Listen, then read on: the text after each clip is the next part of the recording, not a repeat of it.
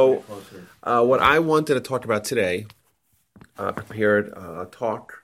I think it's going to be very interesting, and I think it's also going to hopefully going to be illuminating to a concept, an idea that we're all familiar with on one hand, but I think that the traditional perspective on this very global issue that we have is somewhat narrow. What I mean by that is I want to talk about Tikkun Olam. Now, Tikkun Olam, the word Olam means world. So it's a big, big deal. We're talking about fixing the world, healing the world, whichever one. Fixing is a more correct word, more correct definition. But it's a global issue. It's a massive existential issue for us as individuals, as Jews, but additionally for the Jewish people and the Jewish nation. And the mission and the destiny that began with Abraham, 3,800 years ago in the Fertile Crescent, and that continues to this day from Jews across the world, and people that believe in the Jewish mission. Like, this is a big deal, and I have found, maybe I'm wrong, but I've found that there is a tendency to kind of narrow the issue of saying Tikkun Olam. Okay, let's go help at the food shelter, or let's go help at the picking up cigarette butts on the beach. And I think that's an unfortunate kind of minimization of what is really an enormous, enormous topic. So what I wanted to do is kind of go through a little bit of the sources and the ideas and the themes of Tikkun Olam, and also to see how it kind of streams through almost all the mitzvahs that we have, the entire Torah, the Abrahamic story, the traditional perspective of humanity and human history and Jewish history, and how the different steps and epochs, if you will, of Jewish life and progress are linked to various elements of the unbundling of Tikkun Olam. So that's the introduction. But the idea is that this is something we're familiar with, and some of the ideas, I assure you, you won't find new.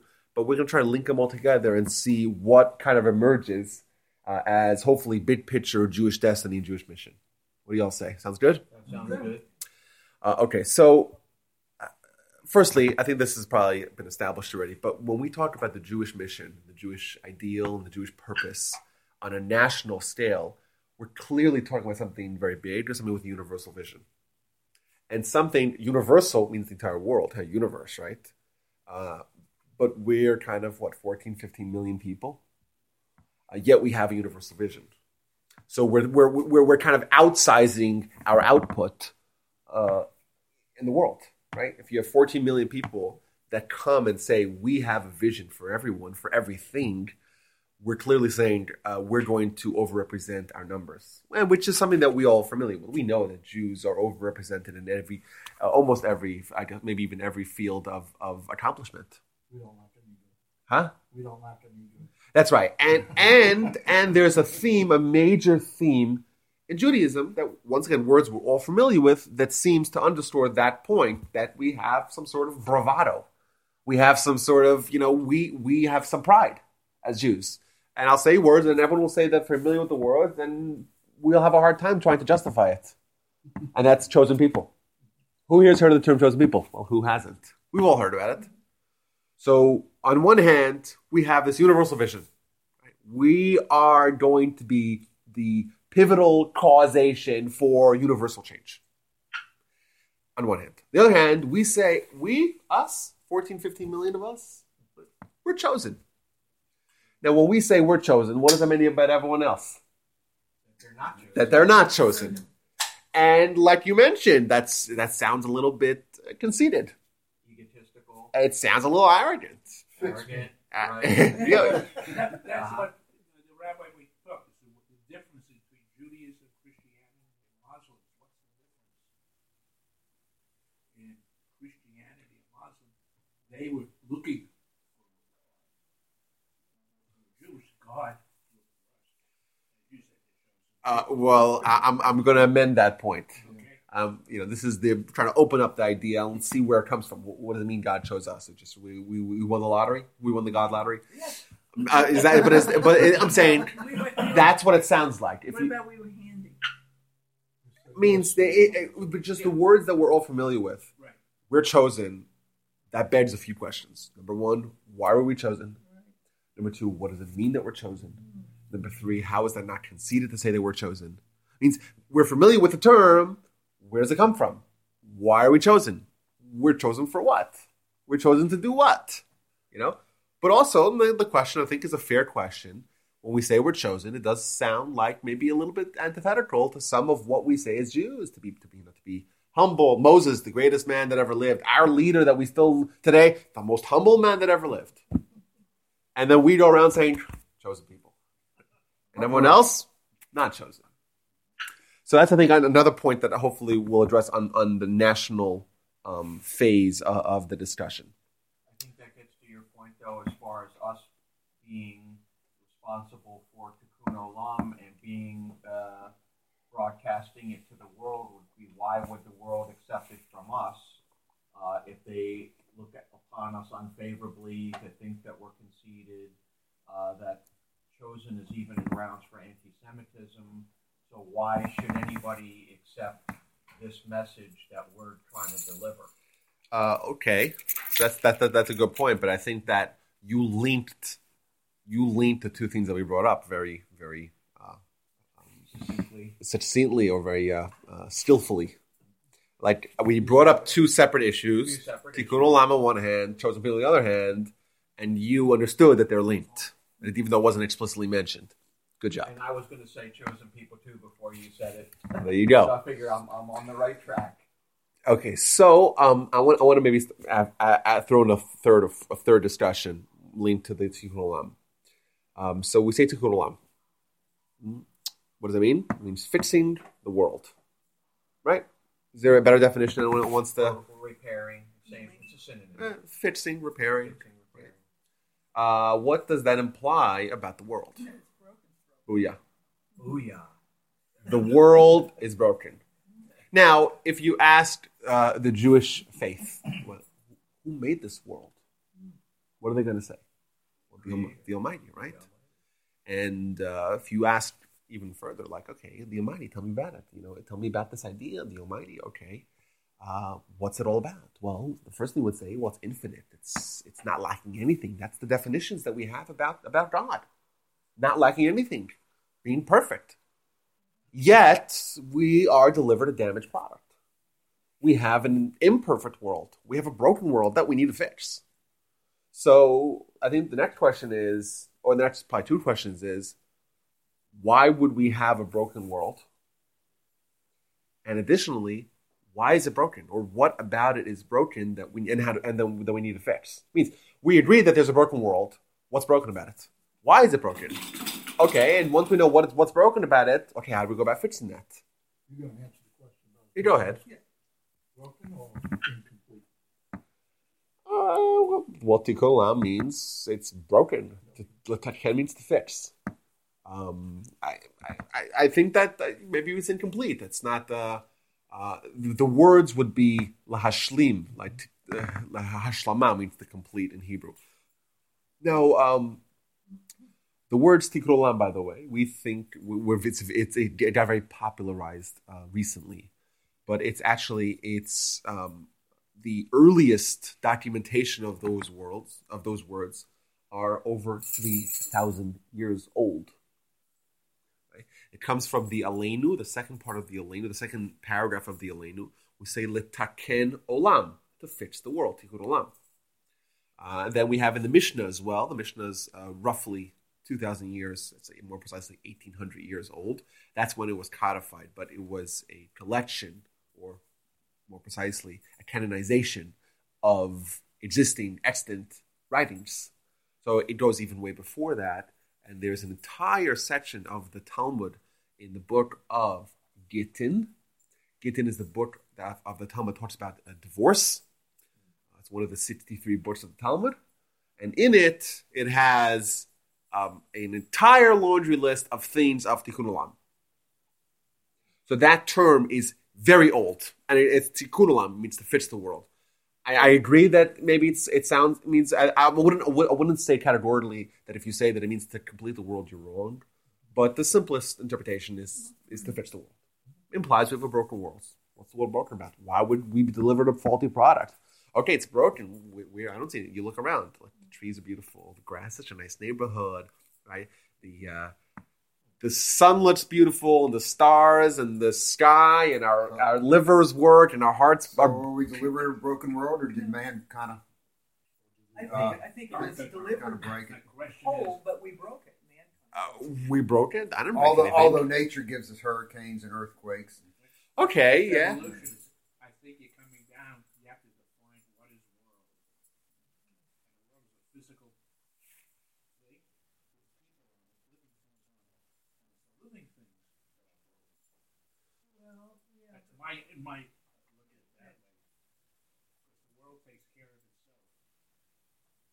But if the Eternal One gave us this world, this earth, to have dominion over it and all the things that lived on it, then if it's broken, it had to be in an unbroken state prior to that. So, But who said it was? Who's going to say what's broken with a proper state? But Yeah, but them but saying the people, if the the way this. people on it who have free will. But this is a great discussion. Like, we're talking about something that we're so familiar with, but we don't even have any basic definitions, or maybe we do, but we have to flesh it out. Like, what are the definitions? We're to go along. What's it about? So I want to introduce an idea and then bring a very, I think, intriguing and compelling and maybe even troubling Talmudic source that says something very, very bizarre, and I think will maybe lead us along our path. So I cleverly decided to omit the next two words of that earliest source, the 3,000-year-old source. The first time we have documentation of the words "Litaken Tikkun Olam." And what it says is like this: "Litaken Olam b'malchut shakai," which means to fix the world with the kingdom of God. Kingdom of God is what's lacking. With the kingdom of God. Yes. To fix the world with the kingdom of God. What this is telling us, that yes, we look around the world and nature, everything seems to work, synchronized beautifully. However, right, the artist did not sign his name on the masterpiece, so to speak. Right? God created such minutia, such detail, such complexity, such wonders, just for our own physical bodies. There's 8 billion of us crawling on this planet. And it's such technology and such sophistication. It doesn't say designed by Apple in California and assembled in China. It doesn't say that. Like, that it doesn't have the little Apple logo on the back. And you have this wonderful piece of hardware and software and integration. It doesn't say who it is. And you try to figure out, you open it up and you read everywhere, all the software, no one signs their name.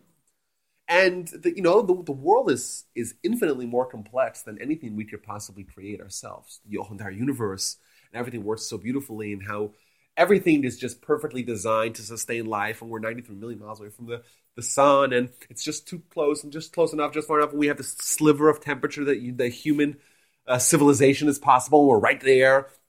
We have our bodies that are just so perfectly designed, and everything works so well. And God made it all, but didn't sign his name. And people can live their entire lives and not acknowledge God even once. That's possible, right? Is it possible that he didn't sign his name by giving us the Torah? Okay, so maybe that's like you're being on a point that's trying to fix it, so to speak. Okay, I agree to that point, but hold that thought. Let's go to the problem first.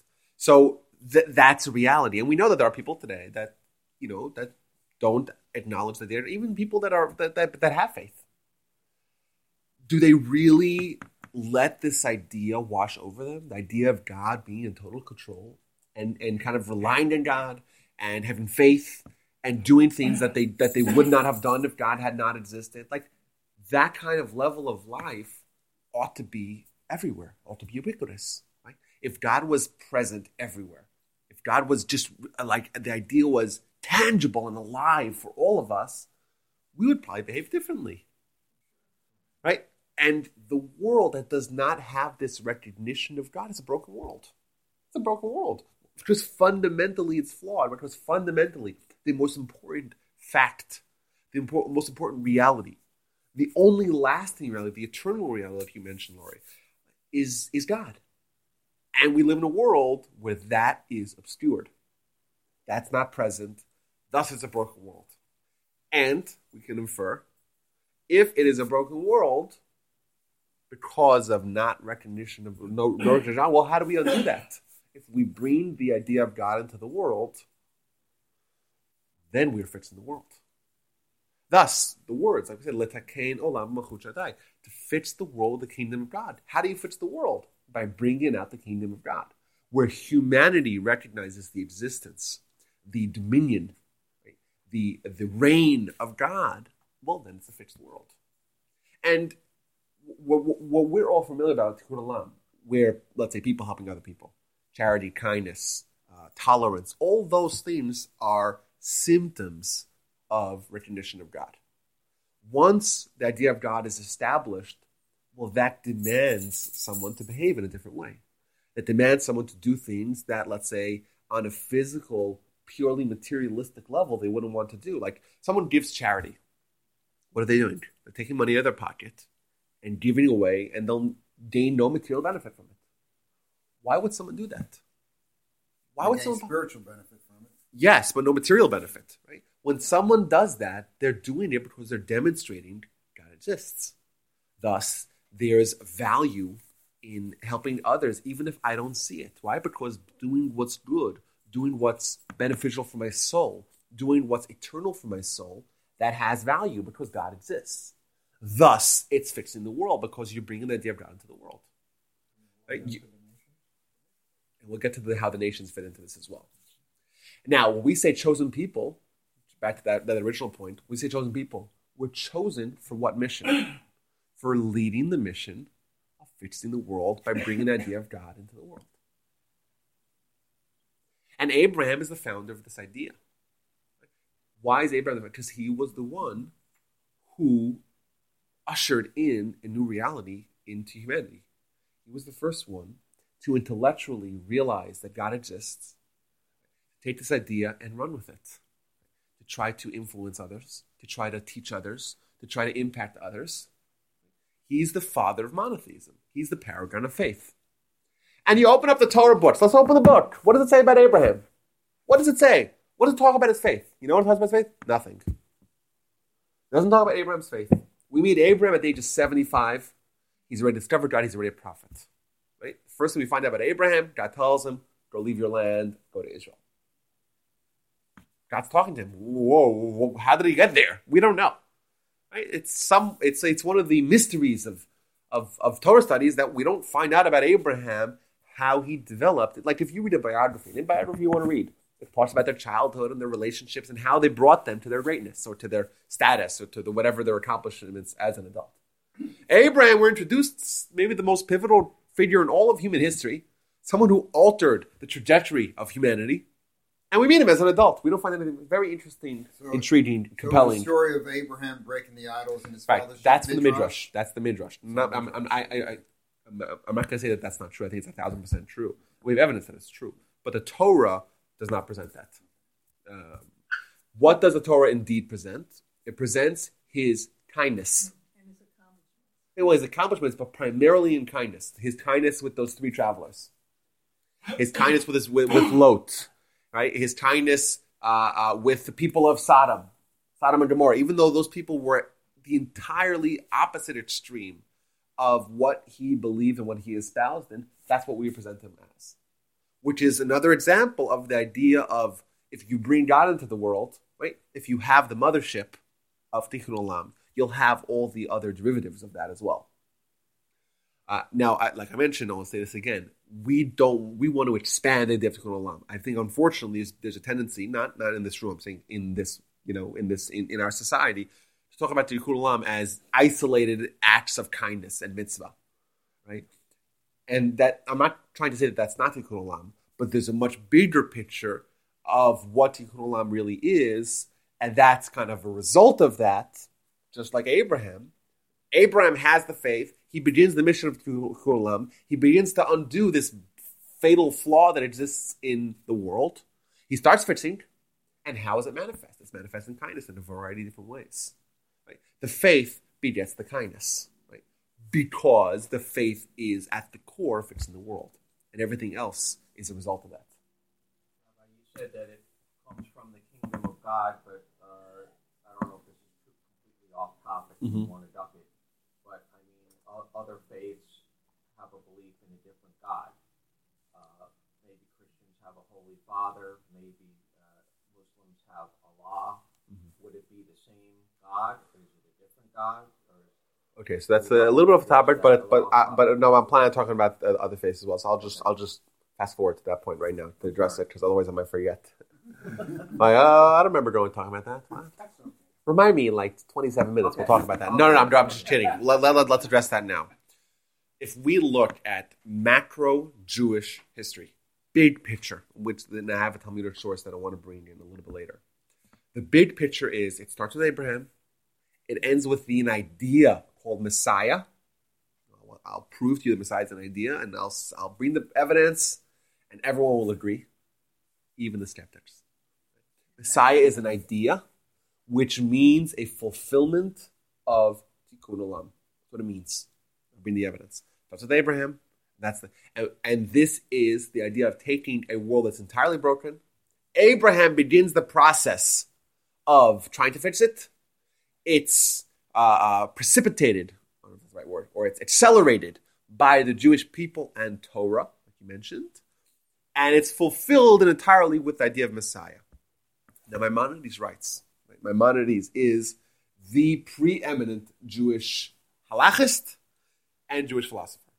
So when I say Maimonides, that carries in a lot of weight. Everyone's here familiar with the individual. So Maimonides, he writes that our job as being the standard bearers of the idea of God, the God idea, that is something that maybe in the best case scenario, we would have done on our own. But we have our monotheistic cousins help us with it as well. So, Maimonides famously writes that Islam believes in the exact same God that we do. Thus, Allah and the Jewish God, the definition is exactly the same. However, the application is somewhat different.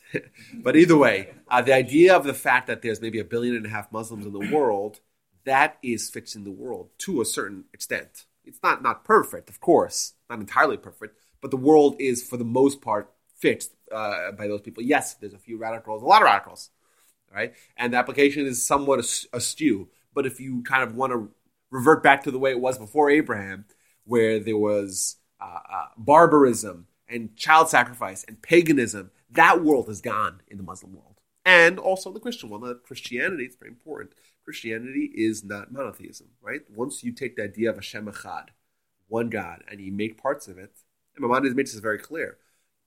God can have no parts. God cannot have any finite representation. So that idea is wrong. And that idea is antithetical to Judaism. However, it's a lot closer than, let's say, what Dio Cassius, the great Roman historian, writes about Rome having in excess of 30,000 gods. So, pantheon of gods. Greeks and Romans had a pantheon. Yeah, so they... Multiple. Oh, yeah. So, like I said, 30,000, Dio Cassius writes. Which is yes. So that has changed dramatically with the helps of our cousins, the Christians and the Muslims. Now, I'll tell you, with Christians and the Muslims, and I'll tell you, just trying to bring this kind of an historical basis.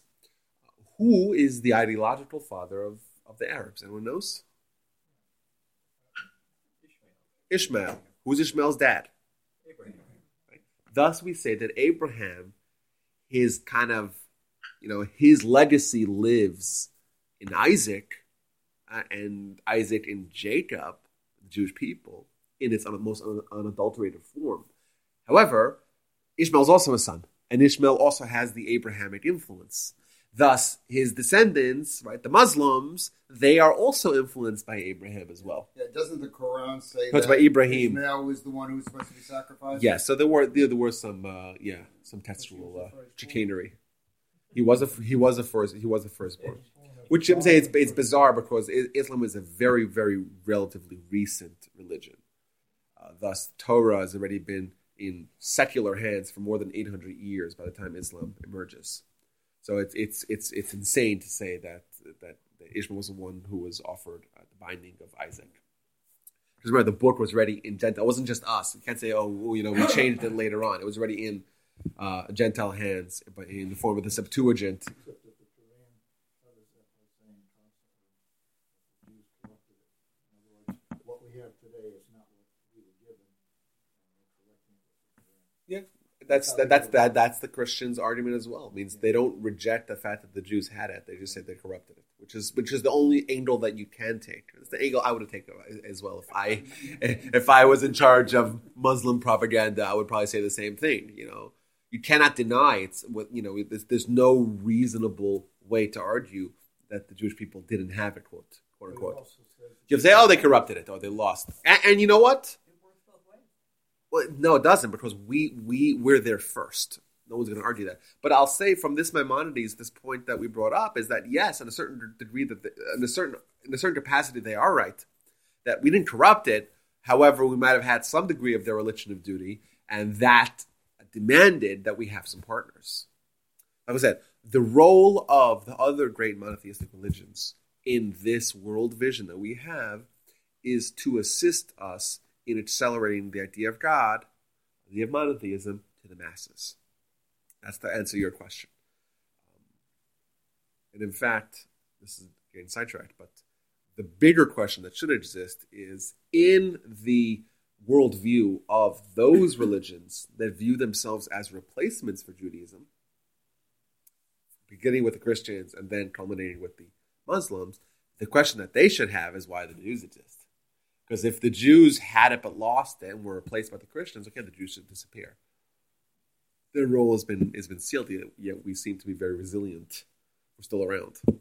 And the Muslims as well. Like, to them, the existence of the Jews and the Christians poses a real fundamental question. Why would they, if they had it and they lost it, well, then they should be scrapped out and they should disappear. Yet, remarkably against all odds, the Jews persist. Now, the Christians persisting is not such a big of a question because it's such a large constituency. But the Jews being impervious to genocide and destruction and exile and expulsion and Holocaust is something that should be very fundamentally, philosophically troubling to those faiths. But anyway, from our perspective is that they play a role in this picture, and also it's their link to Abraham as well. By the way, in Judaism, in Jewish thought, the Christians, they come from Edom. And Edom is Esau. Thus, Abraham's son, right? We have one son, Isaac, but the other son goes off to found the Muslims. Now, Abraham's grandson, his two grandsons. Jacob is the father of the Jewish people. Right? Jacob was named Israel because Jacob is the one whose kids, there's no rotten fruit amongst his kids. His 12 sons comprise the 12 tribes of Israel. Thus, his name is changed from Jacob to Israel because he is now not just an individual, he is the father of the religion, biologically speaking, with no deviations. But Esau was his twin brother. He's the one who's going to be the father of Rome. And Rome, which becomes Christian in the 4th century of the Common Era, as we all know. So that's just to answer your question. Either way, back to the Jewish mission. So we are here because we are descendants of Abraham. Abraham began a process of fixing the world. And we said Messiah is going to be the final manifestation of that. So I want to share with you guys a famous statement from the Talmud. If you may have heard of it, if you heard of it, you probably have no idea where it's from, because 99.9% of people that are familiar with this idea have no idea where it's from or what it comes from. So, and it's relating to the Jewish calendar. Now, not the month, not the yearly calendar, but the collective calendar, right? Cumulative calendar. So, anyone knows what year we're in the Jewish calendar? That's absolutely correct. And that calendar begins with? That's not correct. No. It's you're a week off, but a week off. A week off. So yes, that week of creation is not included. Why is that not? Why is that an important point to stress? It's an important point to stress because that week was a different week than anything we could possibly imagine. As an example, on day 1, Sunday of that week, we have a day, and we don't have a sun. Thus, there's no stars. Thus, we have this reality that a day passes, yet what we know as the force that regulates a day, that doesn't show up until Wednesday. We have no idea what marked the day on day 1. Could that have been 200 billion years? Or could it have been maybe 24 hours? We have no idea. There's no way for us to try to speculate even. Well, there has been plenty of speculation. So never underestimate the passive human speculation. But, that's an open question. And That's why there's no actual contradiction between science and Torah. right. So there's been many, many, many attempts to try to reconcile 13.8 billion years that the science currently has, which is interesting because in the past 10 years they shaved off 1.6 billion. The world was without form. Right. So that seems to be... If you come to create it, what is this thing that was without form? That's the first week. Yeah, well, and also remember, we have 31 verses in Genesis to tell us about the entire creation of everything. It's clearly not an exhaustive detailing of everything that happened. Maybe. It's very, very short. Yes. So, and then day 4, we meet the sun, and what happens day 6? Well, we meet meet Adam. And the Talmud says that Adam is created at noon on day 6. At 1 o'clock, Eve is created. 2 o'clock, they mate. At 3 o'clock, their babies are born. Right? Does this sound like a regular day? I guess an hour was 9 months. Sounds like a shotgun wedding. I don't know how you mate and have a baby within an hour. I've had 4 kids. It seems like it's a longer process with some morning sickness in the way. What you're saying is that that's all before the 7th day. Oh, yeah, that's a day 6. Yeah, that's... The creation of Eve. Oh, yeah.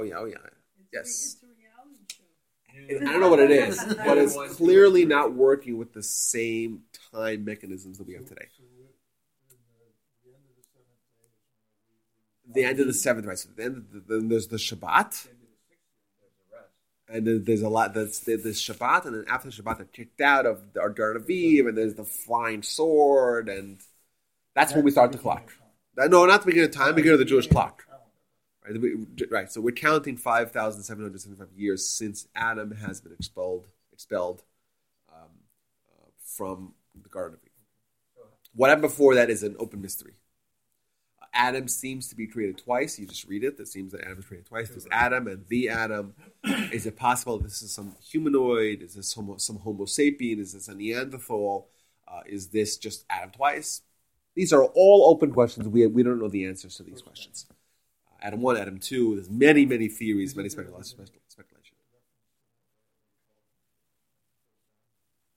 There is, yes. It's not in ancient Jewish writings. It's kind of this interest in this question has exploded in the past 50 years. And the reason why is because the entire idea of trying to make compatible Torah and science is a new idea.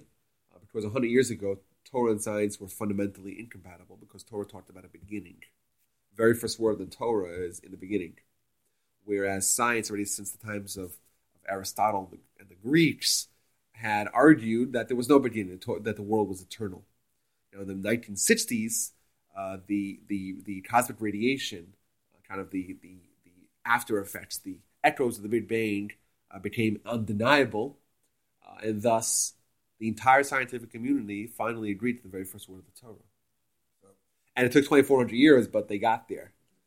So then everyone's like, oh, okay. But so now there's maybe some sort of overlap. There's room for coexistence of these two ideas. Now let's see what else can coexist. So that's why there's been an explosion in that kind of study in the past 50 years. So over 95% of scientists can agree on a certain theorem, and they can be totally wrong. What do you mean? Much more than that. Like we're talking about thousands and thousands of years of the Jews and the Jewish just even the first word of our most sacred book being ridiculed as being nonsense. We really lived with that, and therefore it was just, okay, so they don't want to accept it. We don't want to accept what they're saying, and we're totally different camps. There's been some sort of convergence of the two, and incidentally, we didn't have to pivot.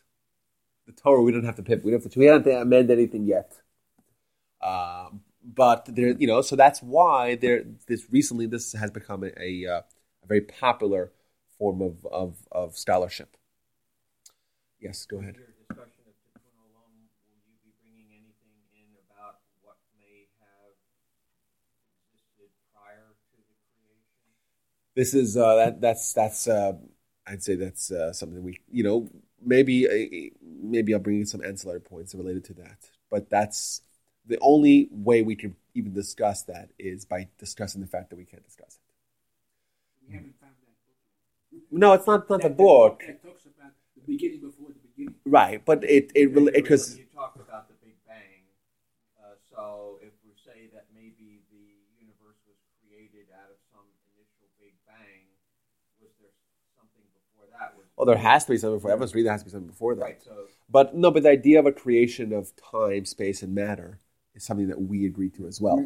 That's my only point. So, Are you saying that God created the universe from something or that's yes, ex nihilo. Yes, Yes, absolutely. It's Science yesh me'ayin. allows for that. Well, we don't need science's permission for anything. No, mathematically. Yeah, I agree. That's what I'm saying. There's The been. math of the Big Bang allows for. I agree with that. So That's a new thing. I want to point out. All I wanted to point out that was a new thing. Science allows.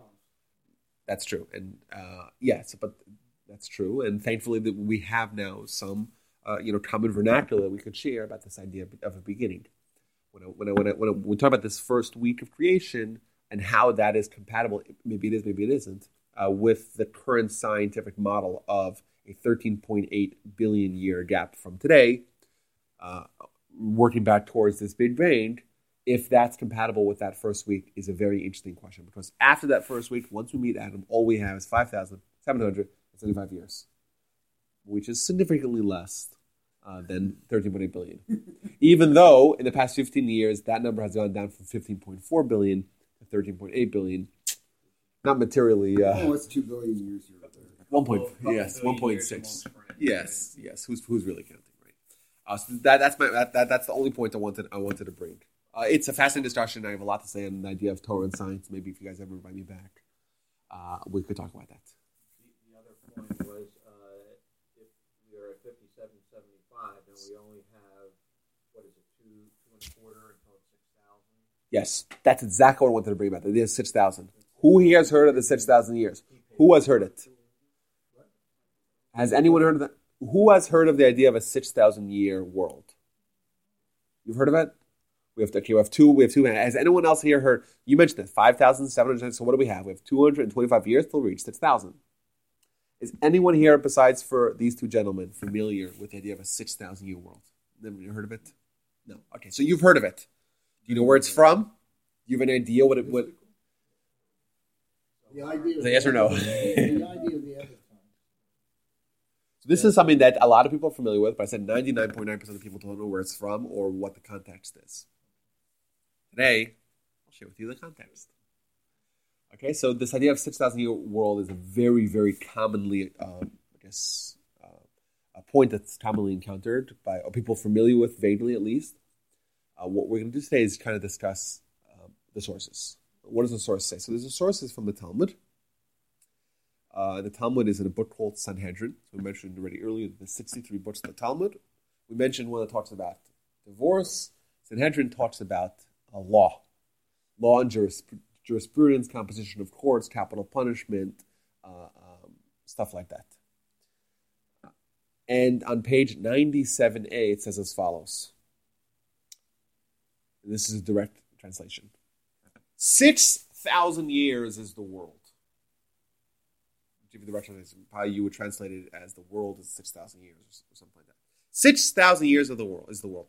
2,000 chaos, 2,000 Torah, 2,000 Messiah. Again, the Talmud says, this is where it comes from. This is the source. There's no other source for it. Right? Shis Alfin Shana Hava Alma, which means 6,000 in Aramaic. 6,000 years is the world. 2,000 years chaos.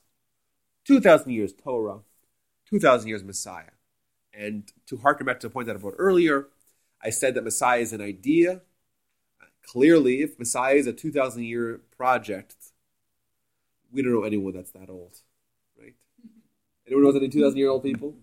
Even Methuselah, right? Not quite there, right? So the idea of Messiah is more, yes, there's the idea of an individual, but it's also an entire kind of 2,000-year process. This Talmud is telling us macro Jewish and world history. That's what we're talking about. It's 1,000 years. It's not about the entire world. What happens in the 7,000 years is also an open question. Right? The Talmud discusses it as well. But for our purposes, it's 6,000 years. We're up to 5775. Thus, we have 225 years left to go to fulfill this destiny. What this is telling us is what is going to happen with this process of Tikkun Olam. This is the macro picture of Jewish mission, Jewish purpose, and Jewish destiny. We have 2,000 years of chaos. Now, what does it mean chaos? Right? Chaos, this is already after Adam is created. So we already have a functioning ecosystem that we live in. It's not chaos in the form of an ice age or something like that, or dinosaurs. It's some sort of a spiritual chaos. We don't have any God yet. Booyah. They have thousands. Right? Yeah, exactly. Or they have thousands, but remember, thousands of gods. Those are that's not just quantitatively. That's qualitatively different than not having God. So you're both saying the same thing. But if you have 1,000 different little just trinkets that you label as powers, that's gods, but that's not really any. That's not qualitatively a different idea than anything physical, right? The idea of a God is something infinite, something beyond the physical, something that existed before time and space, right? Right, it's nonsense, right? That's right. But that's chaos. Right? It's chaos because there's lack of vision, there's lack of purpose, there's lack of understanding. Like the world is kind of walking aimlessly and blindly because it misses this core idea. It's once again, the God signature is not there. And people are trying to find things, but they're running into dead ends. Right? Human nature to look for a source of why they're there. Yeah, and what do? They see the sun, and the sun is so wonderful. It provides, well, let's worship that, or let's worship the stars, let's worship, I don't know, some sort of wonderful statue, or some cow, I don't know what, but let's let, people are but they're aimless, right? They're blind, and they're not, it's chaotic, because what happened? Humanity is kind of failing at the mission that they were entrusted with, fixing the world. In the year 1948 since Adam, so it's an easy year to remember, because we know 1948 of our calendar is when we found the state of Israel. Abraham was born.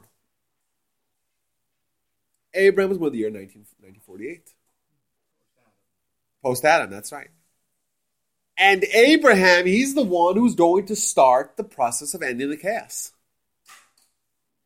And he was one who, on his own, with his own intelligence, with his own capacity, with his own understanding, using logic, he deduced that God must exist. And by power of his intelligence, he was way ahead of the, on the cutting edge, and he kind of proved to himself and then to his followers that God exists. And the God, not the God that you could see and interact with and touch and smell, and right? Not something physical, not something finite, something infinite, something beyond, something not existing in time and space. He proved that already then. Thus, suddenly the chaos is slowly being cast away. There's some clarity now emerging.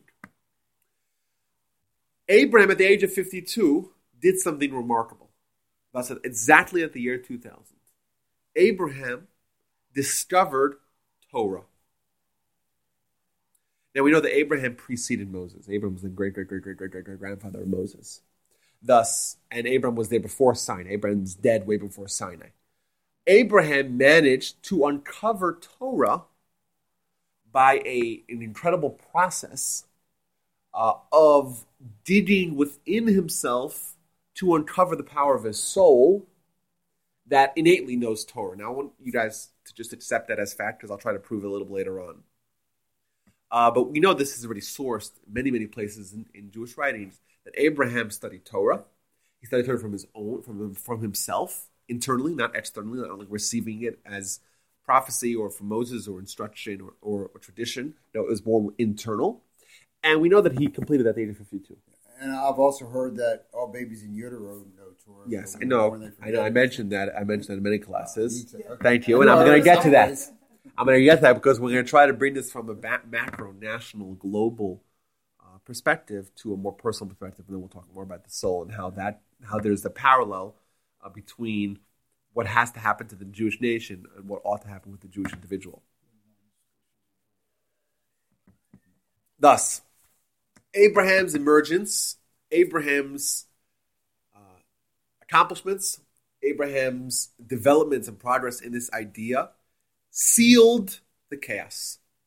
Chaos is no longer the dominant reality in the world because there is a glimmer, a flicker, a flame, an inspiration of Abraham, of God.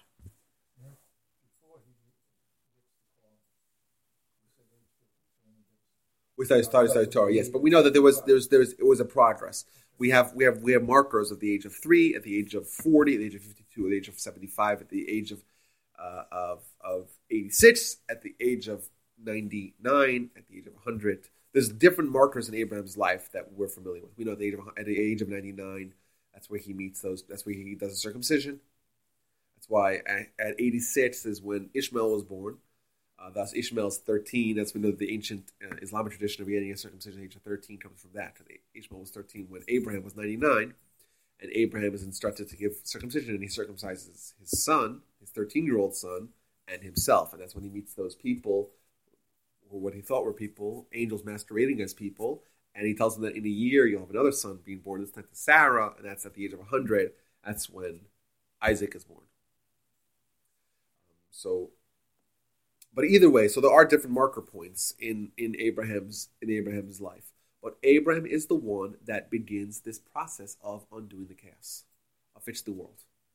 Now, this is a crucial point. If you look at Genesis chapter 17, that is where Abraham receives this, promotion, but probably more precisely a responsibility that's going to outlast his own life and most likely our own lives as well.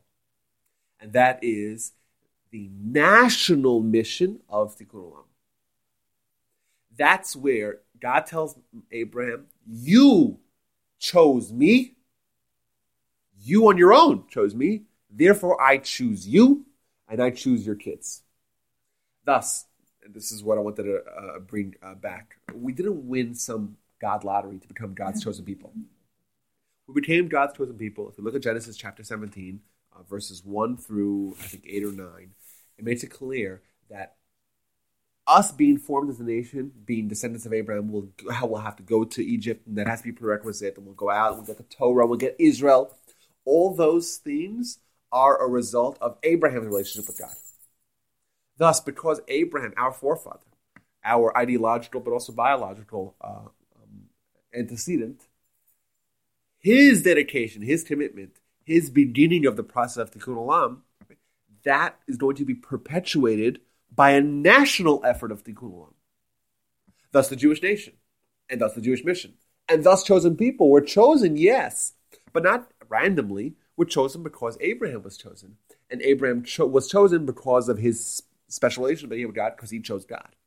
Thus Abraham chooses God. Abraham gets chosen that his kids, his descendants, will be the Jewish nation that's going to complete the next phase of Tikkun Olam.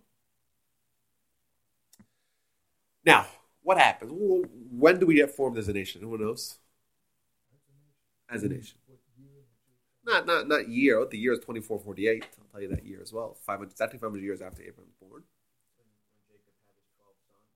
No, that's much earlier. We know that when we had the Exodus and we had the Mount Sinai experience. Right?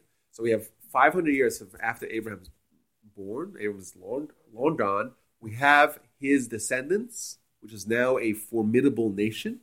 They are formed as a nation, and there's many times lots of evidence that Abraham, in fact, was not Jewish, quote unquote, because Judaism was not founded as a nation until the Exodus and the Mount Sinai experience. That's when the nation was formed, and we read it every day in the Shema. It says it very clearly. God took us out of Egypt to make us His nation. He'll be our God. We'll be His nation. You'll be a kingdom, of priests, and holy nation. It says at the Exodus. There's copious evidence to this point. We accept it. We do. Yeah, but that we see this as a process. It's only 50 days after the Exodus. The entire thing is kind of one progressive discovery or revelation. And what do we get right after that? We get something very important. Right when we got founded as a nation. Oh yeah, we get the Torah. And what's the Torah's role? The Torah's role is to be a national guide for the Jewish people to continue this mission, to go on. Right? The Torah is kind of like almost a physical manifestation. We could read the Torah, and this is God's work, and you say who's the author. It's God. It says it many times. This is God's the author, right? And it's the manual, it's the instructions, and it's what we have lived by for millennia now. And this ushers in the next stage of it's not just an individual, a man, maybe a family, Abraham and his family, even a tribe. It's a nation now. And it's a nation that's going to live by this idea of fixing the world, of bringing the day of God into the world. That is an acceleration. It's the next day. That's Torah. Right? 2,000 years of chaos. Abraham changes that. 2,000 years of Torah. Whereas the Jewish nation, kind of almost independently on their own, because the Christians aren't created till the last stage of the 2,000 years, which is very interesting. If you look at the markers of when the last 2,000 years, when year 4,000 is almost exactly at the formation of Christianity. Whereas suddenly we have partners. But for those 2,000 years, it's Abraham, but Abraham not just as an individual, Abraham as the father of a nation. Abraham as not just the guy who's starting to undo the chaos, but the father of the nation that's going to take this on as their collective mission to end the chaos. So if we got the Torah 3,500 years ago, how do they measure those 2,000 years of Torah? Okay, so let's say the Torah is a process. It starts with Abraham. Abraham starts studying Torah on his own. It accelerates, of course, with 500 years later, or just 450 years later, with the actual, Abraham taught Torah to his kids. They had some understanding of Torah. Right, and he taught that to his children. We know that Jacob observed the entire Torah. Jacob's kids observed Torah. Yes, it was still germinating, so to speak. It wasn't the full manifestation of what Torah is, but we got the Torah. We're already a nation, right? We're already a nation. That's why we went into Egypt, right? Because if you look at Genesis, like we said, chapter 17, where this began, it becomes clear that going into exile, going into slavery as a nation, is part of the process, which is another good question. Why does that have to be part of the process? I'm going to give an entire talk about that.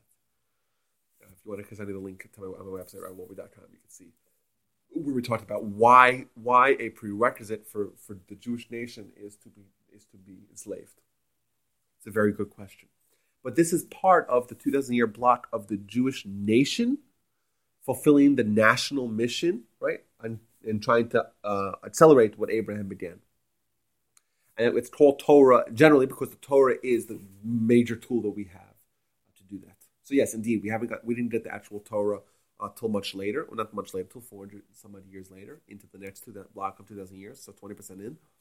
But we did have some understanding of Torah, but we also had a sense of national existence from that point in time. When we get told that we're going to be a nation, and of course the Torah developed and expanded. But you look at the 1,300 years from receiving the Torah till like the end, really more 1,500 years, till the end of that 2,000-year cycle, we were on our own basically. And we had interactions, of course, with the Assyrians under the leadership of Sancherib, the Babylonians, and the leadership of Nebuchadnezzar. Right? We had the unforgettable Persians. We had the unforgettable Greeks and their various offshoots in the Ptolemies, the Seleucids, the Assyrian Greeks. Of course, we had the Romans and had that work out really nicely. We had everyone we encounter with, every major world force that was antagonistic. Now, not to say that the ones that came afterwards were not antagonists; they were indeed, but they were antagonistic ideologically. There was no interface between what we believed theologically and what the people we encountered believed theologically. And then at the beginning of the next 2,000 years of Messiah is a process of not this idea being national and limited to us, but it's the entire world, which is the ultimate completion. Now it's not the third step in this process. It starts off with Abraham, one man, maybe a family, a tribe, a nation, and now it's the entire world. That's the last 2,000 years. That's what the day of Messiah is. And suddenly we see emergence of these massive, massive civilizations and belief systems that seem to parallel ours. And yeah, you may argue maybe it's just a coincidence. But according to this, the one line of Talmud, this is all part of the plan. Whereas now it's the time for getting everyone on board. We have 225 years to get everyone on board. Yes, you could argue that, you know what, nowadays it's almost universal, this idea of God. Especially in the Western world. You talk to people about God in the Western world. You're basically talking about the Jewish God. Some people are Christians or so slightly off, or the Muslims. Of course, they have their other issues. You might not want to have this kind of conversation with them. But either way, this idea has become ubiquitous in the world. And we look back and we see that the idea of this 2,000-year process of Messiah is kind of coming to fruition. Is it complete? No, it's not complete. Because if what we complete, then we would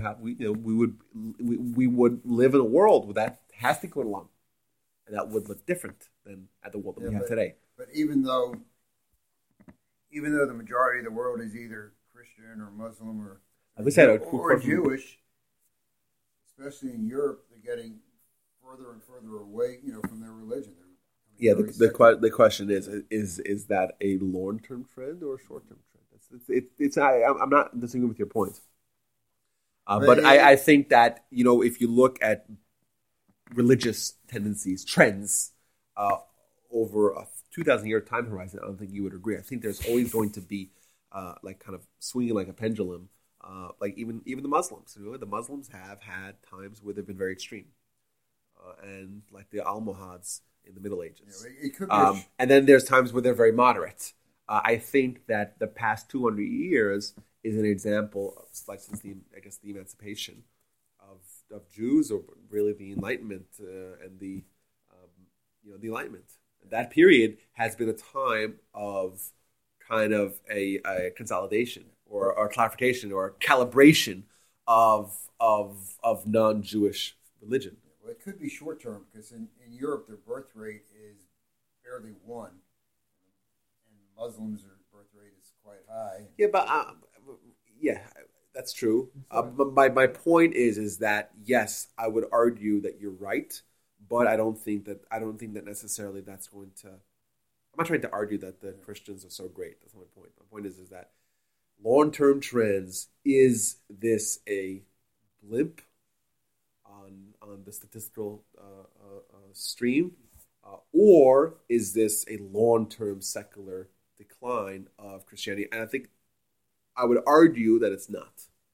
Besides, when they say secularization, really not meaning they're moving away from God, they're moving away from institutions. Right. That's also true.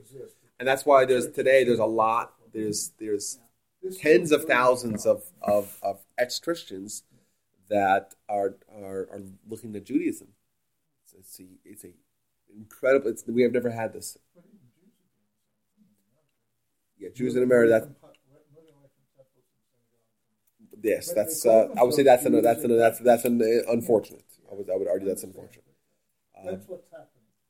It's not necessarily moving away from God, or even away from their identification. Moving away from the institutions. Maybe because institutions weren't doing a good enough job of showing their value. Okay, but either way, that is the big picture of Jewish history.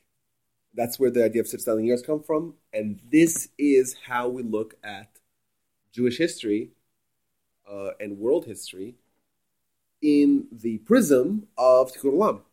These are three different distinct stages of undoing this process, of fixing the world. And it's kind of remarkable. You look at the dates, and it's almost, it's you get goosebumps when you actually look back and you see, wow, like you actually see this happening historically. Okay, so if that's the Jewish national, that's what the Tikkun Olam comes from. That's what it means, and this is how it works out historically. How do we do it? If that's what Tikkun Olam is, how do you fix the broken world? Like, what do you go about doing it? And we mentioned the Torah as being the tool. What about the Torah really helps us do this? Or more specifically, what about our behavior helps us in our behavior as guided by the Torah? How does that help us to bring this end goal? So I want to share with you guys some cool ideas that we find. So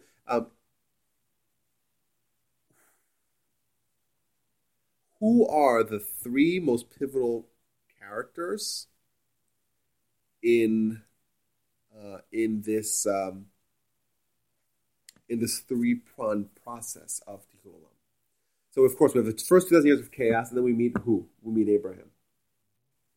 We have the next 2,000 years of Torah, and that's where the nation kind of takes root, and that's where we get the Torah. And who's the most important leader of that 2,000-year time period? Moses. That's absolutely correct. And we have the last 2,000 years and the idea of Messiah. And who will be the most important the leader for the Jews at that time?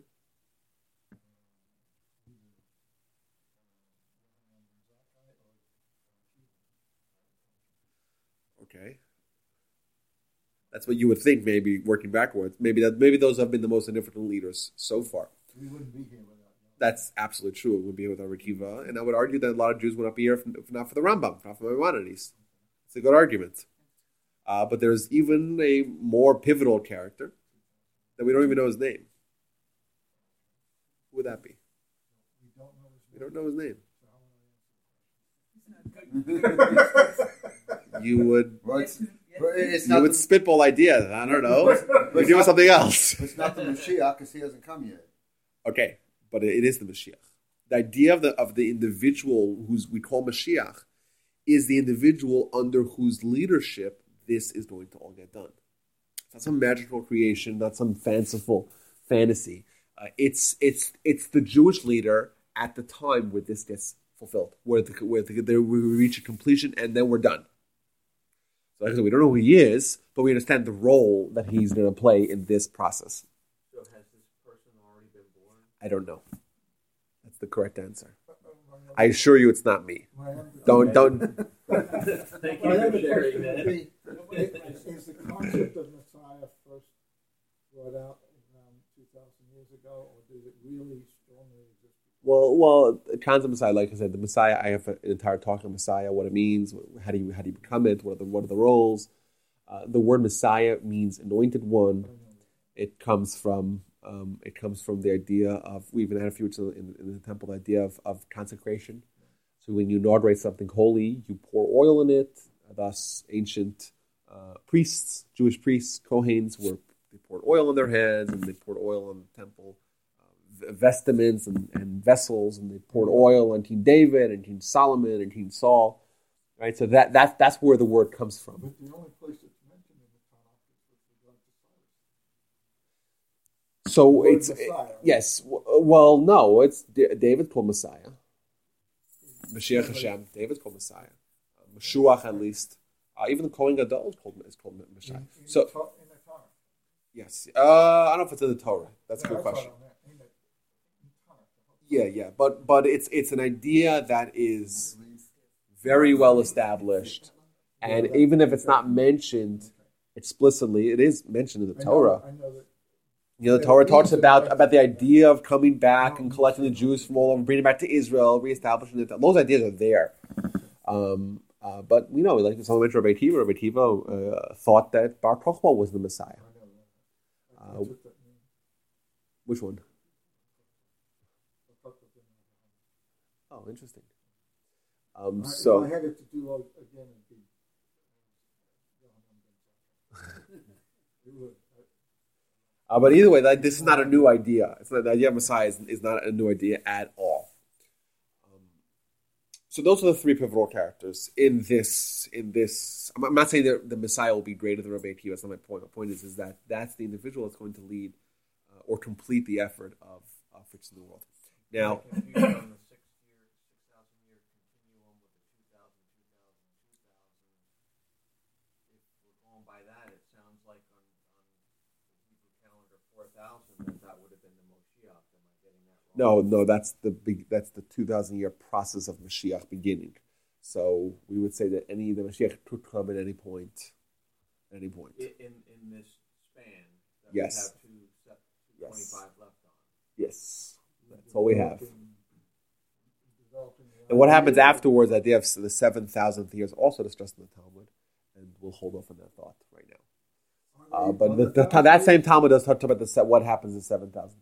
I heard once that the 1,000-year increments paralleled in some way mystically to the 6 days of creation. Booyah! And we even find back in Scripture the idea in Scripture that every day for God is 1,000 years for us. The Elef Shalom is a verse in Psalms. Right, 1,000 years for us is one day for God. Thus, there's the parallel. So you're 100% correct. But how it works out in detail, no one really knows. Maimonides makes that clear. And if anyone would have known, it would have been Maimonides. But he makes it very clear with Mashiach, we don't really know because we're not supposed to know. And it's we have our mission, and what happens when we complete it, that's an open question. We know some vague details, like we know some of the qualifications of Messiah, etc. Is it in our writings that like anybody that you come in contact with could potentially be a Moshiach, and that's why you're supposed to respect other people? Well, no. So, no, I would out. I think Mashiach Maimonides makes it very clear. He has to be a direct descendant of King David. He has to be a direct descendant, because we know that Jewish royalty has to come from the house of David, from the tribe of Judah. Has to be a direct descendant of King David.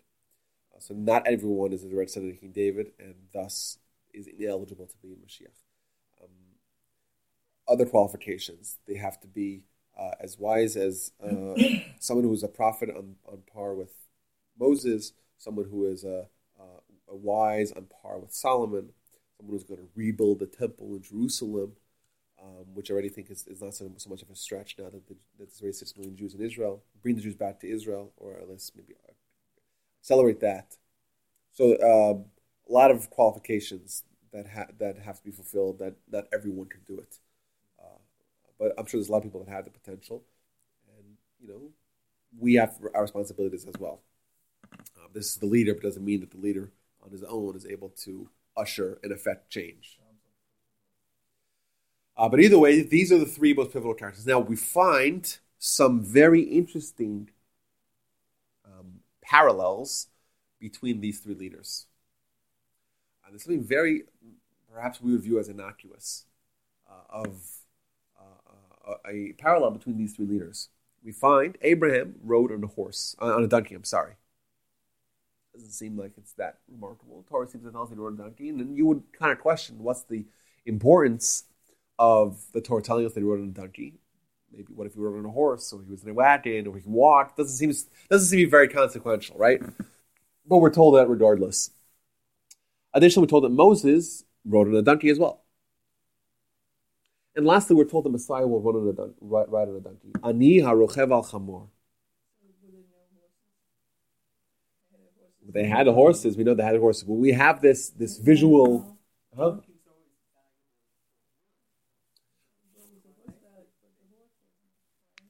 Well, either way, this is just it's just a given. Yeah, well, this is just something that we're told about these people. Now, additionally, the Midrash does say that the same donkey that Abraham rode is the same donkey that Moses rode and the same that Messiah rode. What that means, I have no idea. Is it the same physical donkey, the same spiritual donkey? I don't know. But I'll tell you guys something really cool. I don't want to get too sidetracked with what we may view as being impractical. But I want to bring some practical. It's not just about the mode of transportation or kind of some sort of cool idea of this white donkey. And the word for donkey in Hebrew is chamor. Chamor, the Hebrew CH, like the German CH. That sound. Chamor. Okay. And the Hebrew word for materialism and physicality is chomer. Chamor and chomer. Those words sound the same, right? And we find many, many references that the idea of chamor, of a donkey, is the most physical thing. And physicality, which is linked to our body, which is linked to our Yetzer Hara, evil inclination, that is the force that tries to push us away from God. Thus, if you were to say, what is the spiritual manifestation of a broken world? It would be our chamor. Our chomer, our physicality, our body, our Yetzer Hara.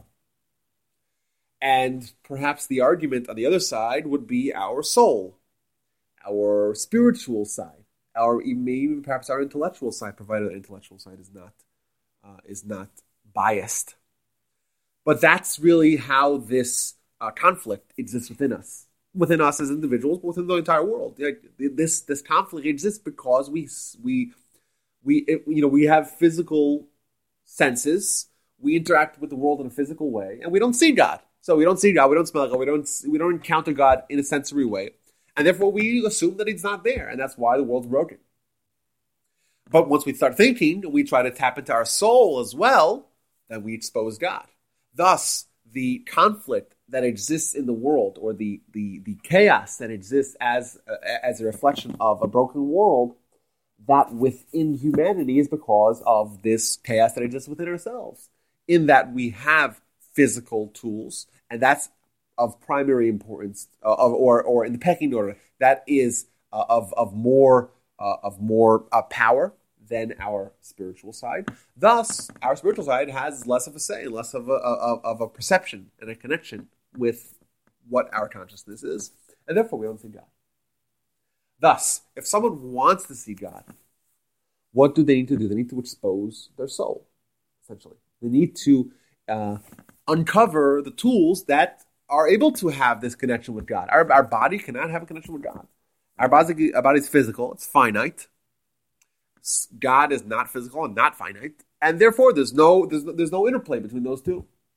However, our soul is infinite. Our soul is not physical. Thus, our soul can have some sort of relationship with God.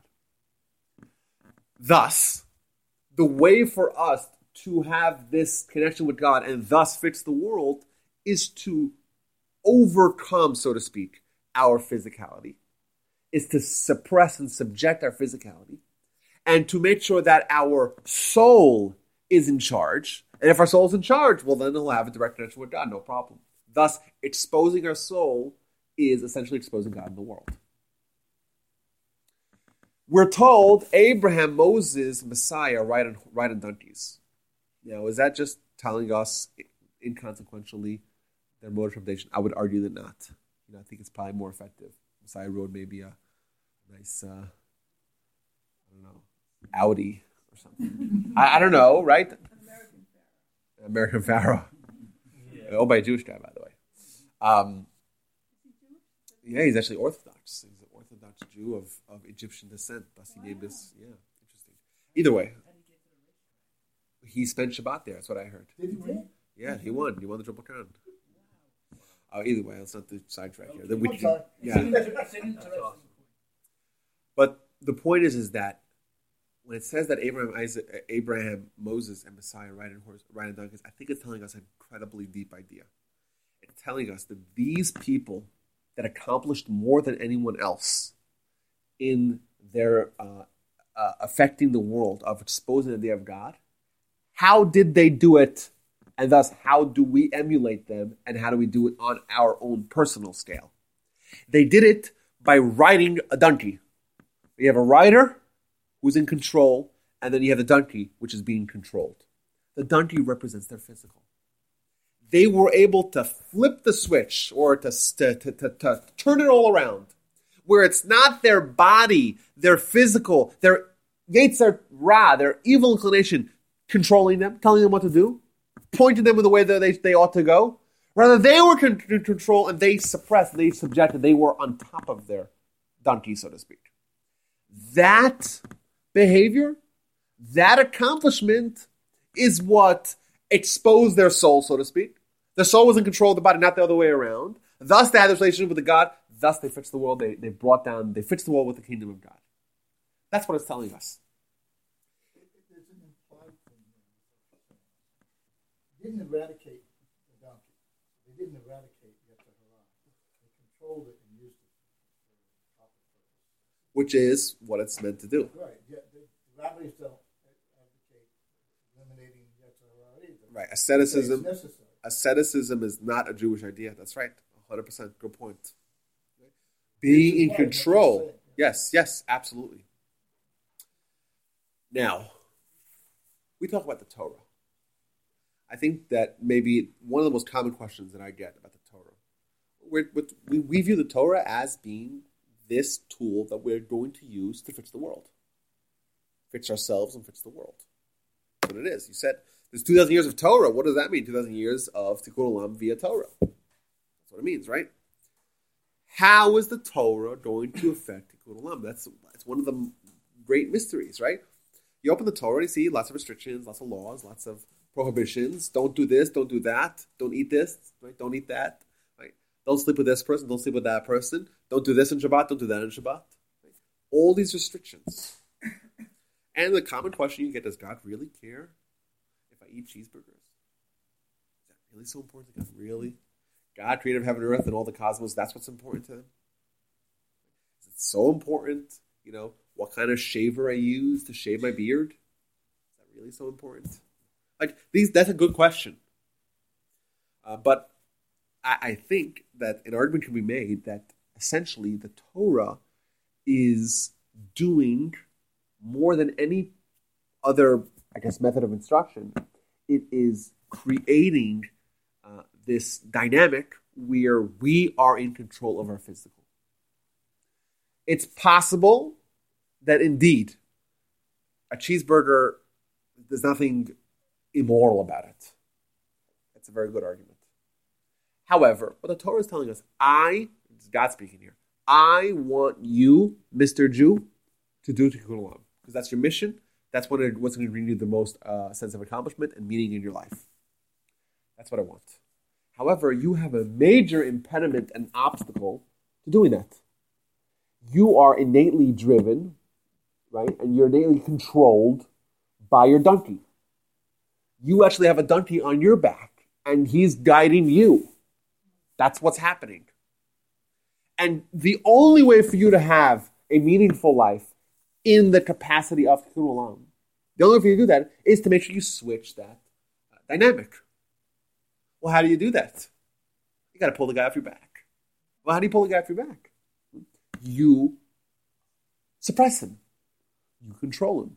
You moderate him. You harness him. You limit him. That's how you do it. And slowly but surely, you unburden yourself from that control of the Yetzer Hara. That's how you do it. So it's possible, I'll make the argument, it's possible that yes, the Torah it's maybe not eating this, not eating that, not doing this. All that's arbitrary. Let's assume that you're right. It's all arbitrary. But still, the end goal is that who's in control. Once you overcome your inclinations and you tell it, no, I'm not doing this. Why? Well, maybe on its own in a vacuum, indeed, maybe there's nothing immoral about doing all these things, writing 2 letters on Shabbat. Is there something so immoral about it? I don't know. Maybe there's a good argument to me. That's not. However, when you say I'm not doing something because God told me, right? Even though I want to do it, so to speak, I want. Really, the donkey who's on top of me wants. I don't want. My soul doesn't want it. I feel like it's me because that's who's controlling me. But when you change that dynamic, when you say no, even if you're saying no to something which is immaterial, but you are denying your donkey what it wants, you are slowly becoming more in control. And therefore, you're exposing your soul to these new realities, to the idea of God. You are now, you're enabling yourself to become a conduit of Tikkun Olam. You might not even realize it. But now, once we talked about this thing, that's how the Torah works. Perhaps the Torah is honing us and making us into beings, tools that are capable of tikkun olam. We don't know it. We don't see it. We don't connect the dots. We don't say how does all the Torah's mitzvahs, how do they contribute to me becoming a better person, me being in the world better, making the world better? We don't necessarily know how it works, but now we have maybe some sort of understanding of how perhaps it can work by creating this dynamic where we take control of our lives. We hop on top of the donkey. Once you're on top of the donkey, well, that's what Abraham did. That's what Moses did. That's what Messiah, the idea of Messiah is all about. And we see how it works. Right? We see that if you want to bring the idea of God into the world, how are you going to do it? Is that the significance? My memory's not real clear. Was it Balaam who was riding the donkey? Talked to him and wouldn't move any further? Balaam. I was hoping someone would bring this up. If no one was going to bring it up, I wasn't going to mention it. Bilam or Balaam, he is one of the great villains in all of Jewish history. In fact, he's presented as the antithesis of Abraham. Pirkei Avot, Chapters of the Fathers, that someone mentioned. Right? There's 5 things that are the marks of a student of Abraham, and there's 5 things that are a mark of the student of Bilam HaRasha, Balaam the wicked. Yet he rode a donkey as well. What else did he do with the donkey? You know? He beat it. What else did he do with the donkey? And the donkey took control of him. And what else happened with the donkey? What else? He had a conversation with the donkey. The Talmud says, you know what else he did with his donkey? The Talmud said that he slept with the donkey. What it's clearly telling us is that Bilam was not dominating the donkey. They were on par. They had a conversation. They had a relationship. Yes, Bilam perhaps had the potential. He had the donkey. Maybe he had the potential to become as great as Abraham and Moses. We know that he had the prophecy as great as Moses. But to him, he didn't do that. He was on par. He was with the donkey. You know, he had the donkey in him. He was a donkey. Yeah. So that's a very interesting point that you bring up. I think there was a play.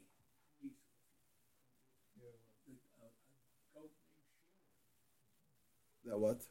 I must have been a student of the.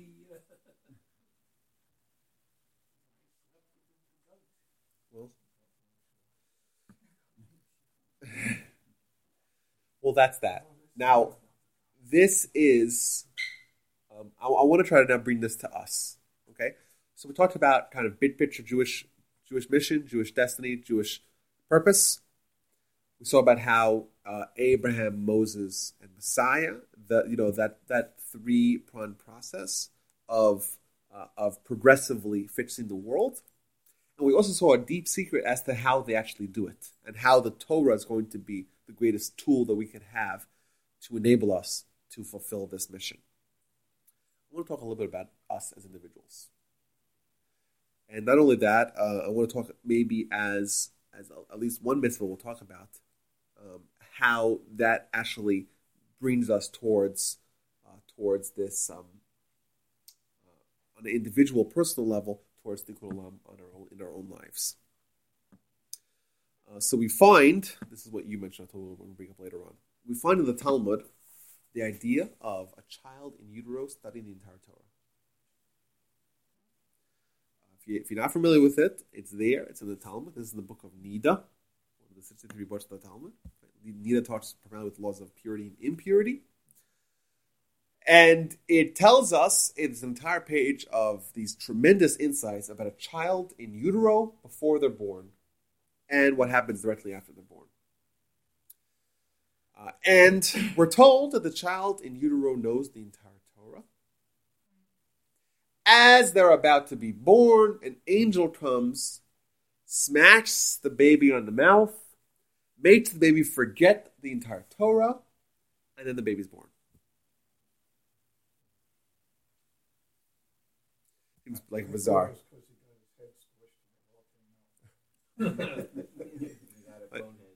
No, that wouldn't work if it was a C-section. No, that's true. Either way, this is what the Talmud says.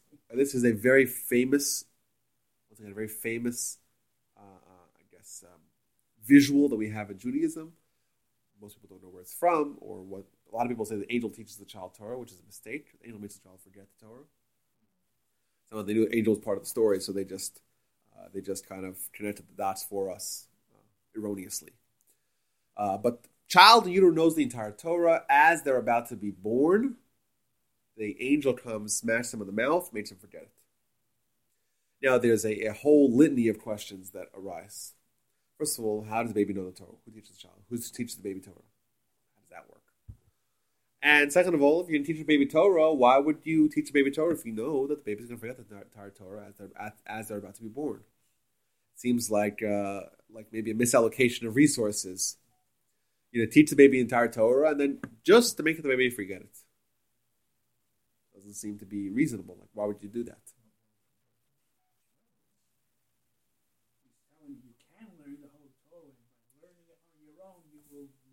Okay, but then you're fudging what the Talmud says. It's not what the Talmud. I would agree with you if it was ambiguous, but it's not what it says. Okay.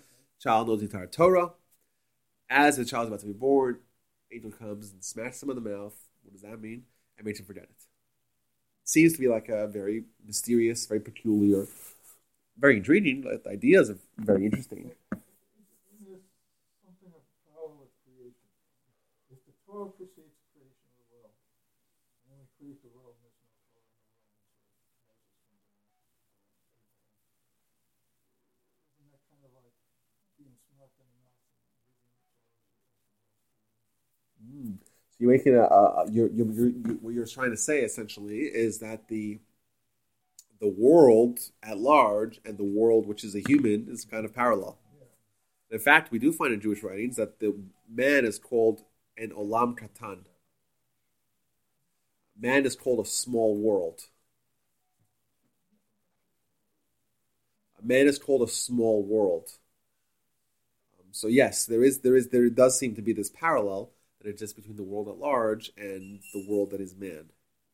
I do think that there's room to go with that idea. Very interesting. But I think some good questions exist, right? Why would you think Shal Torah? What does it mean the child knows the whole Torah? What does it mean smacking with the mouth? What does it mean forget it? Why, what's the value of this? Why do we need to know this? Like, how does this impact us? Let's assume it's all true. Then so what? What does it mean for us? What can we glean from this lesson? So either way, I want to maybe go a little inside baseball here, but I'll try to if the textual particularities bore you, I'll tell you when to wake up. Okay. So the Talmud. You go ahead. I had a question why would a child be given this knowledge in utero, and then I was thinking about just the word forget. The angel comes along and how can they forget? If I forget something, it's not once ever in my mind. I have to have something. So it's still there. Very interesting. If Abraham can find it within himself, can't we? What a callback. That's an amazing callback. We know Abraham did it. There is precedent for this. Abraham did it. Abraham managed to uncover that Torah. So it's there. Abraham got it. It's an amazing point. You guys are a great audience so far. I had one question. Yes. I thought, what would be the point of giving the Torah? You'll get to it to the child in utero, or even because I'm presuming that the child does not have a soul under the idea that the nefesh would not reside within the physical body until 30 days after birth. So why would you give this information to somebody who's not even technically somebody? Good question. But it's based on a false presupposition. So, because we do find another Talmud. This is from Sanhedrin, back to Sanhedrin. We mentioned Sanhedrin before.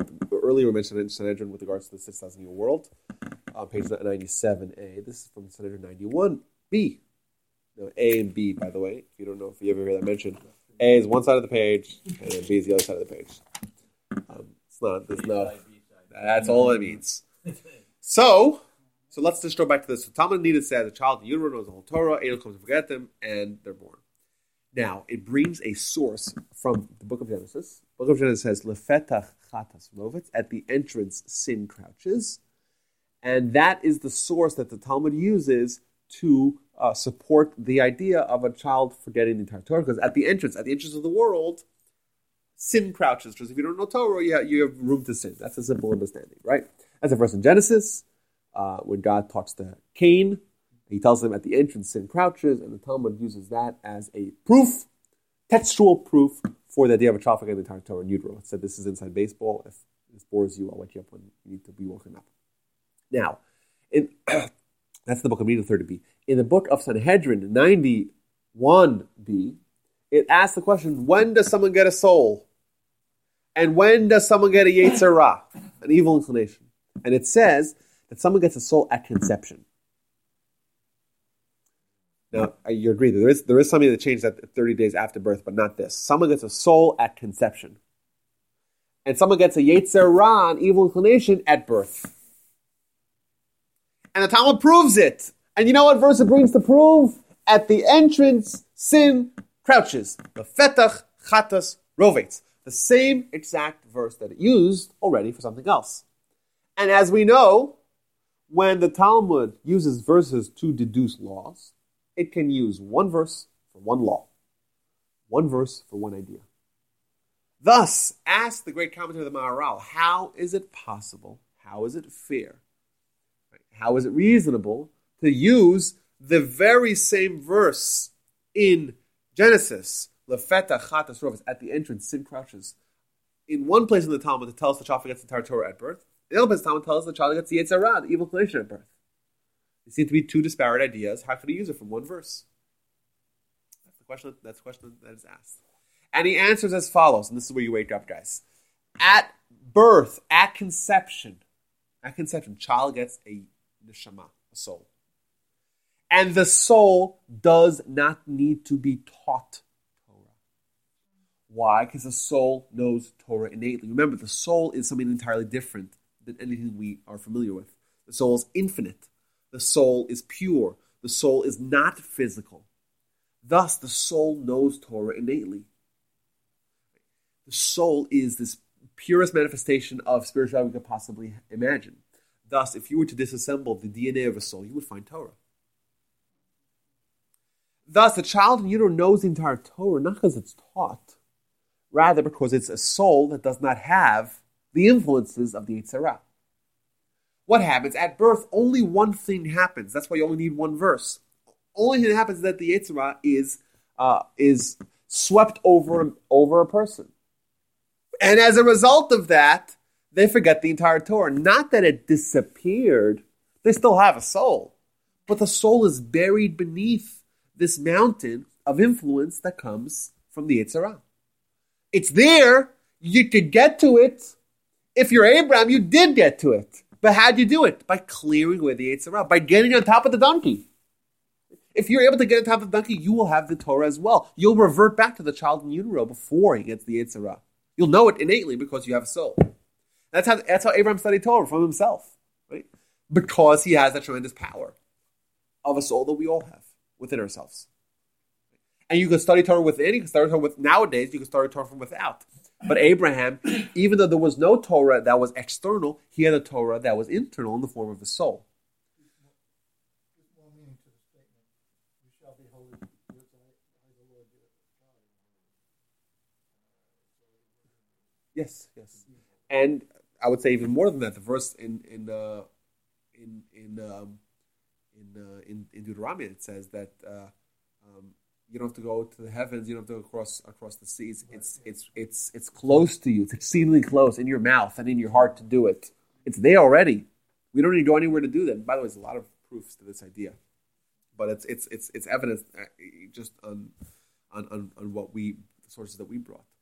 But what does this mean? It means our soul knows the entire Torah. What happens at birth? We get our own little broken world in the form of a Yetzer Ra, in the form of the evil inclination. As a result, we forget the entire Torah. Not that it disappears, rather that it disappears from our consciousness. Our job in life as individuals is to do a tikkun olam in our own personal world. which means to uncover the glory of God, the kingdom of God that exists within ourselves in the form of our soul. And if we do that, well, we'll know Torah innately. Of course we'll know Torah innately. And that's what Abraham did. Abraham had a much harder job than we have, because we can use Torah as a tool to affect that change, to harness that donkey. We can do that. He didn't have the Torah from without yet. He had to do it on his own, right? But he did it, and he got the Torah, he studied Torah, and he was on the donkey.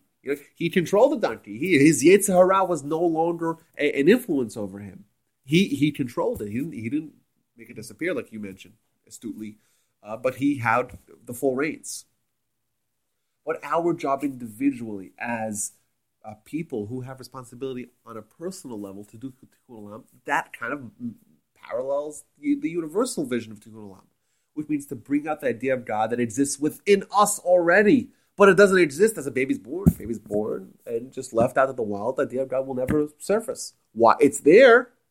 It's ready to be exposed, but it's covered by a lot of schmutz. It's highly sullied under a very, very formidable force in the form of the Yetzer Hara. And I want to say one more point here. Kind of just give a little illustration of how we go about doing that via mitzvahs. So I already mentioned in general, the idea of a mitzvah is to chip away at this influence that we have on our soul. It's to make a little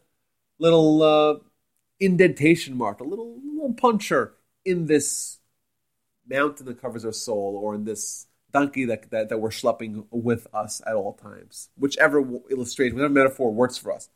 But it's mitigating the power of our Yetzer Hara. That's what it is. And exposing a little bit, creating a slight link between our soul and our consciousness. That's mitzvahs at large. But I want to share with you one mitzvah. In fact, it's the very first mitzvah. It's the mitzvah given to Abraham.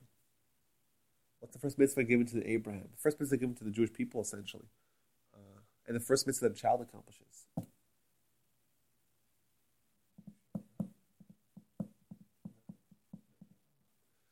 Well, that was more of a directive. It wasn't a mitzvah that we have today.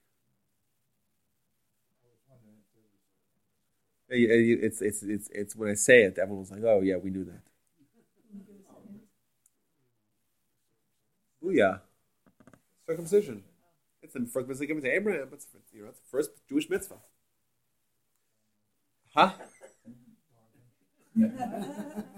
It's the first Jewish mitzvah, and in fact, it's the first mitzvah that a child does. Right? A child's a week old, and give him a circumcision, which is pretty young, right, to do a mitzvah. And first mitzvah given to Abraham. In fact, it's a very Jewish mitzvah. Like even Jews that are very distant from Judaism, they still fulfill the mitzvah of circumcision. So when does a girl do her first mitzvah? It's a good question about girls. Yeah. So even though physically a girl doesn't do a circumcision, but the ideas and the themes of circumcision are not for men only. But a good question: why is circumcision so important that it's the first mitzvah given to Abraham? It's the first mitzvah that a Jewish child does, and it's the kind of the brand of a Jew is a circumcised Jew, and in fact, it's the mitzvah that has been banned to us more than any other mitzvah. What's so significant? Why do we do something? Anyone knows why we do circumcision? What's the reason? It identifies us as Jews. Okay. So why can we?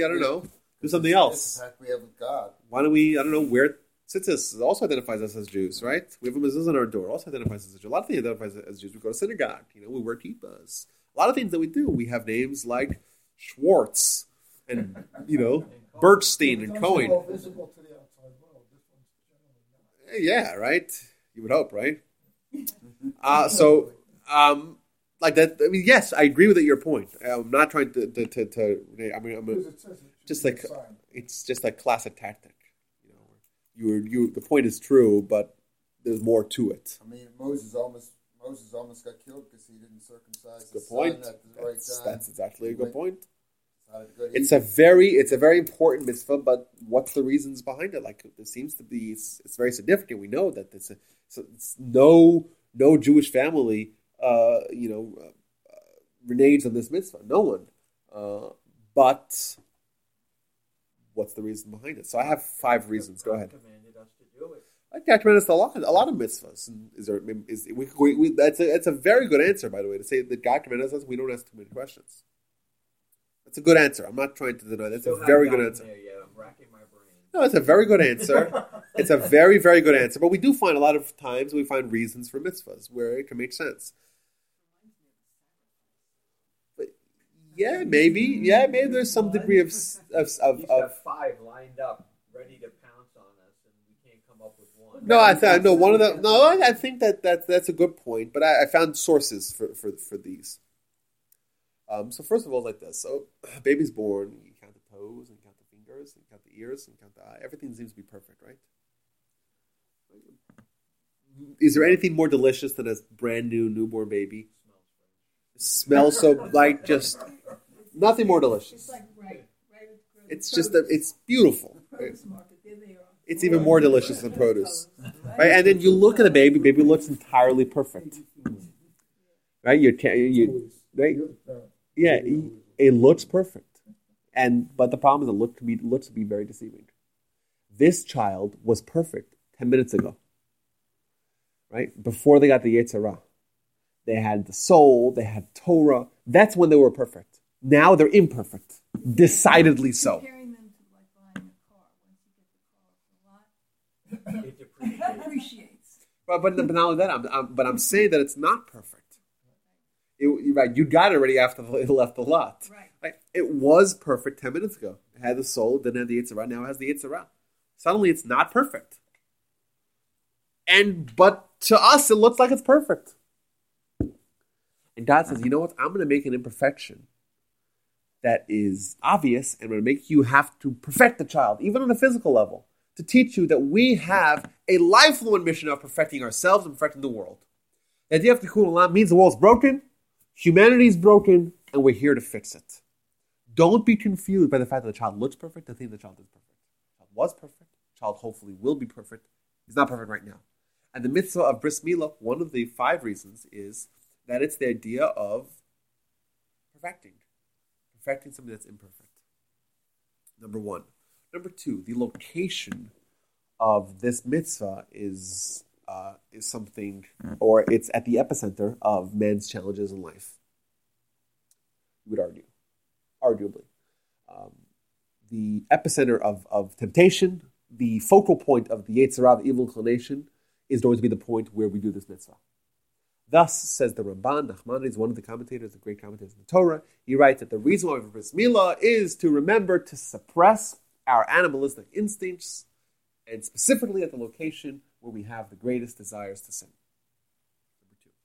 Number 3, we find a great story in the book of Menachos, one of the 63 books of the Talmud. We mentioned a whole bunch of them today. 63 books. This is the one that talks about the flour and bread offerings that are brought in the temple. And on page 43, it talks about King David, the great King David, who is in the bathhouse and is depressed. Why is he depressed? Because he has no mitzvahs. And he looks around and says, I'm not wearing tefillin, I'm in a bathhouse. I'm not wearing tzitzis, because I'm in a bathhouse. There's no mezuzah on the door because it's a bathhouse. I don't study Torah because it's a bathhouse. This is the place that I'm totally devoid of mitzvahs, says King David. And then he looks at his Bris Milah, and looks at his circumcision, and he's happy. Because he knows that there's one mitzvah that never leaves him. And that's the idea of consonance, right? Of being constantly involved with a mitzvah. And there's a mitzvah which is permanently embedded within us, and we never lose it. Idea number 3. Idea number 4. The mitzvah of circumcision is not merely to cut off foreskin. It's actually to pull down the skin and expose what's called in Hebrew literature the atara, or the crown. If you guys remember all the way at the beginning of our discussion, many moons ago, many hours ago, we talked about the first time it mentions the word Tikkun Olam. And it says, L'taken olam b'malchut shakai, to fix the world with the kingdom of God. In Bris Milah, we do a mitzvah of exposing a crown. The symbolism is that the mitzvah is about a representation of all mitzvahs at large, which goal is to fix the world by bringing down by exposing the crown of glory of God. And that's manifest in the physical mitzvah of circumcision. And lastly, we know that this mitzvah was given to Abraham. And to be part of, like you mentioned, and I said I agree with your point, and that is that this is the brand of a Jew. This is the Abrahamic fraternity, and we're part of it, and we're happy to be part of it. And in fact, the Gentiles, they don't like that. And that's why the mitzvah of circumcision has been banned more than any other mitzvah. Right? And Titus IV said if you give circumcision, I'm going to take the mother and the baby and chuck them off a cliff. Right? Hadrian in the 2nd century said he banned circumcision on pain of death. Even as recently as this past century in Soviet Russia, circumcision was banned on pain of death to Jews. Thus, we see that there's something uniquely Jewish about this mitzvah. This is what Abraham did. This is how we joined this mission. Essentially, I want to make the argument that these 5 themes are different elements of what the discussion that we had today. Five reasons for one mitzvah, but these are 5 different components of everything we mentioned today. Number 1, we're not perfect. Circumcision is demonstrating that we're not perfect. Yes, the world's not perfect. We got damaged goods. By design, of course. We individually are damaged goods, right? We're not perfect. We're broken. We need to be fixed. The world is damaged. The world's not perfect. It's broken. It needs to be fixed. We do the mitzvah to demonstrate that. Number 2, revealing the crown. Right? Our goal is to bring Tikkun Olam, to reveal the crown of God. Number 3, how do we do that? How do you reveal the crown of God? Well, you have to expose it from within yourself. Well, how do you do that? You have to get rid of the donkey that's on top of you. Right? You have to cut through this Yetzer Hara. Right? You have to overcome and suppress your instinct. Says the Ramban, the reason why we do circumcision is because that's at the point of the greatest temptation of the Yetzer Hara. And we show there to suppress the Yetzer Hara. That's the way to do that. That's the way to fulfill the Tikkun Olam. And this is the Abrahamic fraternity. Like, this is what Abraham started. This is all started with the beginning, with the chaos, and Abraham emerges, and he starts this, and he gets this mitzvah. And we're part of, by doing the mitzvah of Bris Milah, we're saying we're Jewish, and therefore we have the responsibilities that began with Abraham and continue to this very day of bringing the idea of God into the world. And lastly, this mitzvah is so important because of what it represents, that we have to have this with us at all times. We cannot walk into a bathhouse and suddenly be devoid of this important message. It has to be with us at all times. Thus the idea of King David in the bathhouse. So essentially we find that this first mitzvah, which is Abraham's mitzvah, was the first thing we did with a kid, which is something that, we do because we're Jewish, but there's so much meaning and purpose and insight behind it, because this mitzvah shows to us what it means to be Jewish, what's the Jewish mission, what's the Tikkun Olam, what's the world all about, what's this universal vision that we have been touting for time immemorial. So, in conclusion, I think that we can safely say that Tikkun Olam is not something small. It's not something limited to picking up cigarette butts on beaches or doing goodwill or giving charity or doing any mitzvah. Yes, that's part of it. That's true. But if we have emerged with anything, is that it's a lot more than that. Tikkun Olam means as big as fixing the world. It's a universal vision, right? And it's part of a big picture, 6,000-year process. Begins with Abraham, ends with Messiah, has various touch points along the way of exposing the idea of God in the world. The Torah is the greatest tool, right? What is our greatest hindrance in doing that? We have it at birth. We get this Yetzer Hara, and that disrupts this equilibrium that would be wonderful if we just had the soul. It would be fantastic. We would have the soul, and then we have God, and that's it. We're good to go. And that's change. We have to undo that. That's our life's mission, and the Torah is the greatest tool we have to undo that. And we saw how just even one mitzvah of circumcision, that actually is bringing out all these different variables into the fold. So I think that perhaps we have a greater clarity in what it means to be Jewish, in what the responsibilities are of being Jewish.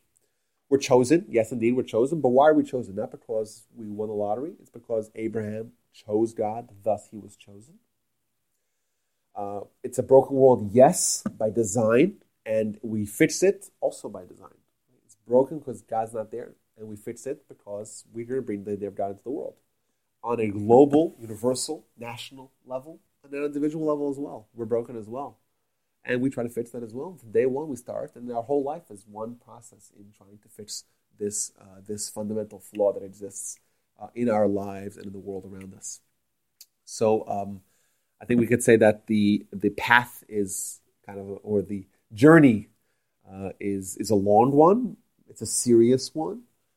It's something that we're designed to do because, we are Jewish, and therefore we have all the tools, and we have the great visionary leadership of people like Abraham, Moses, Messiah, but even people, all the great Jewish leaders.